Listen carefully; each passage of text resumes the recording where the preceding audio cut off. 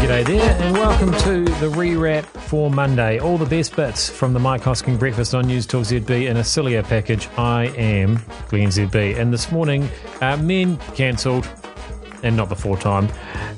We've got a weekend of sport, mostly played by men, admittedly, and public transport.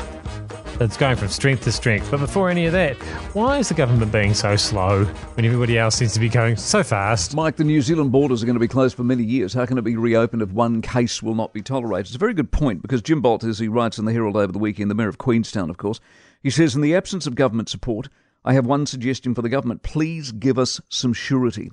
Those businesses which can survive need to know a date when we will see the Australian bubble and internationals return. It's not unreasonable to ask that. Similar letter from business the other day.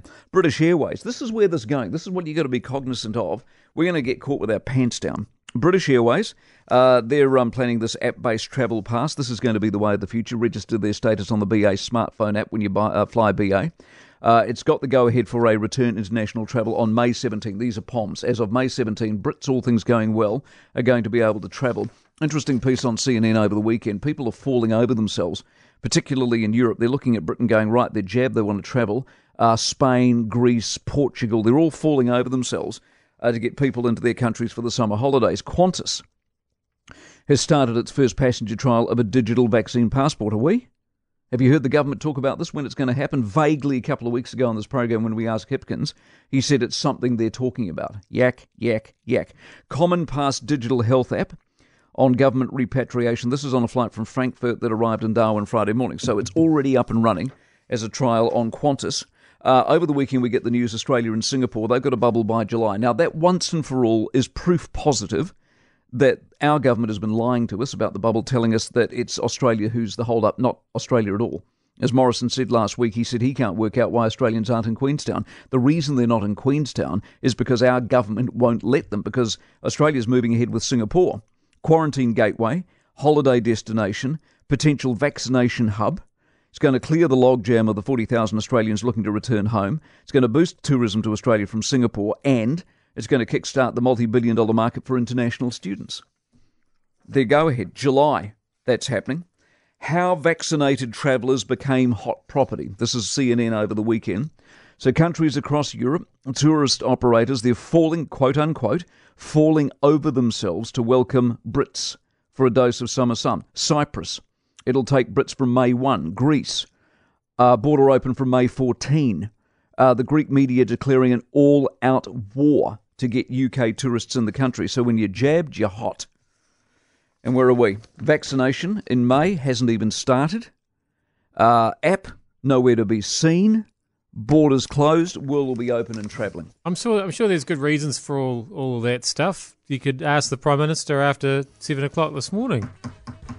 Yeah, nothing gives you that sense of FOMO more than seeing a whole other country doing better than you. So, yeah, let's get going. Let's actually do something, shall we? Now, as the age of man, it's over, isn't it? I mean, surely. I suspect most of us would agree that too much of the world is a strange, sad and at times dangerous sort of place at the moment. Rational thought, freedom of speech, calm reason have been largely suspended in too many circles and replaced by insanity. It's a minefield at the moment, depending, of course, of who you are. Woke, hand-wringer, say whatever you like. If you're not, you need to be cancelled. Baroness Ginny Jones, member of the House of Lords, suggested men need a curfew. That's what she said, men need a curfew. This came after the aforementioned murder in Britain. And in the comment is the microcosm of all that's wrong with the world at the moment. Once upon a time, murder was something of horror or of upset, of sadness about, a debate would be held as to whether there were issues to be addressed. Things like police investigations, whether clues were missed, was the person known to the police, was justice being served, what sort of sentence would be dished out. A lot of anger, a lot of frustration, a lot of tension within those debates, of course. Were sentences hard enough? But that's now been replaced by people like Ms Jones, whose suggestion is that men need a curfew. Men aren't allowed out at night. Now, even in a mad world, this sets surely new standards for idiocy. And yet, within 24 hours, the headline was to be found in a local outlet here, "Why a man's curfew isn't such a bad idea." And so it goes. And if you're on the right side of the PC ledger, you can literally say anything you want and get away with it. I also saw over the weekend the Oprah memes. post the interview. Now, I haven't seen the memes given I'm not on social media, but there are, I am told, lots of them, lots of memes, and they sort of make fun at Oprah and her gasping and facial expressions over the so-called royal bombshells were dropped on that California patio last week. Sadly, if you were part of that and you aren't black, you are racist. It was deemed so by some tragic social media warrior that you could only post these memes if you're black, because if you're not, it's the equivalent of digital blackface. Digital blackface. The bigger picture is this. Are we eating ourselves? That's the question. My wife asked me if the 60s were like this. I mean, that obviously is ageist in and of itself, and she needs to be cancelled because I wasn't around in the 60s. Well, I was, but I was 3. Anyway, the question was asked by way of comparison, was the bra burning, the rampaging, the sit-ins, the riots just our version, their version of the cancel culture now pervading the 21st century? And if it is, how long before we wake up, grow up, and get back to some semblance of normality? Because there is no doubt these are sad and pathetic times, and I'm in no doubt it's a phase. But until Miss Jones and the Oprah meme nonsense came along last week, I sadly would have guessed we were at peak stupidity. But more fool me. I think men should be under curfew. In fact, I think we should be grounded. I don't think we should be allowed out at all. In fact, I don't even think we should be allowed. I'm ashamed to be a man. I don't mind admitting it. I mean, we're responsible for pretty much all of the awful things that have ever happened to anybody ever. I don't know why you keep putting up with us, ladies.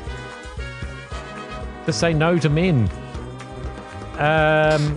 Admittedly, it's going to make a slight change for the way sport works. So we start as we mean to go on, of course, 1-0.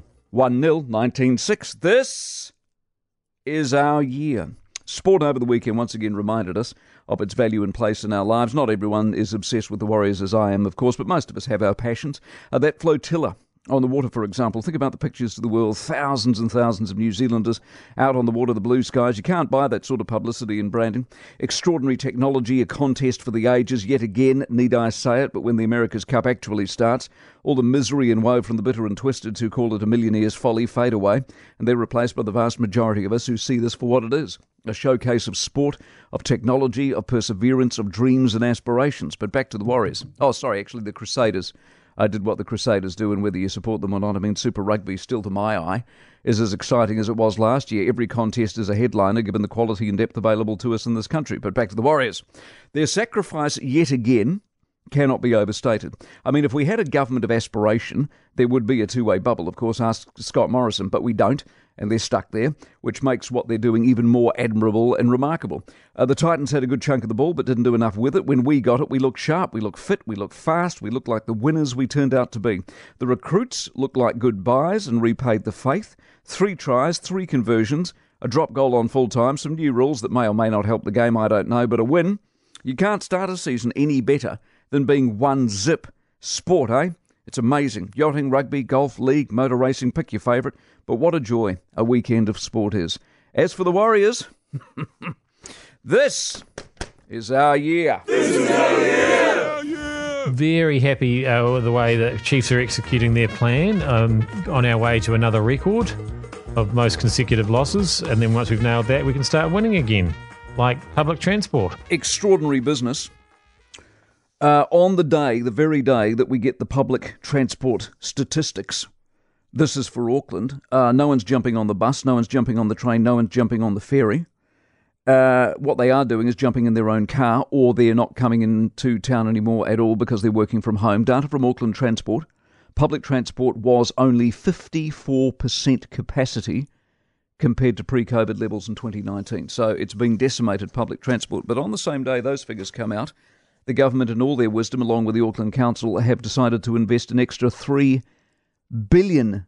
And the aim is to increase public transport use by 91%. Dreamers. Well, I'm quite keen on this new campaign they've got going, the speedy buses. Are they? Yeah, the ones that are... Through the red lights? Yeah, and that are going 60 k's over the limit. Yeah, and through the red lights. I'd be keen to jump on one of those. Get from point to point quicker than you ever imagined possible. I'd pay extra. I mean, come on. Who doesn't want to be on the speed bus? You certainly don't want to be in front of the speed bus, but on it, that's a whole other thing. I'm Glenn ZB. That was the rewrap for Monday. We'll see you back here again tomorrow. It'll be at the normal time. So you don't need a faster bus. You'll just be here early if you get one.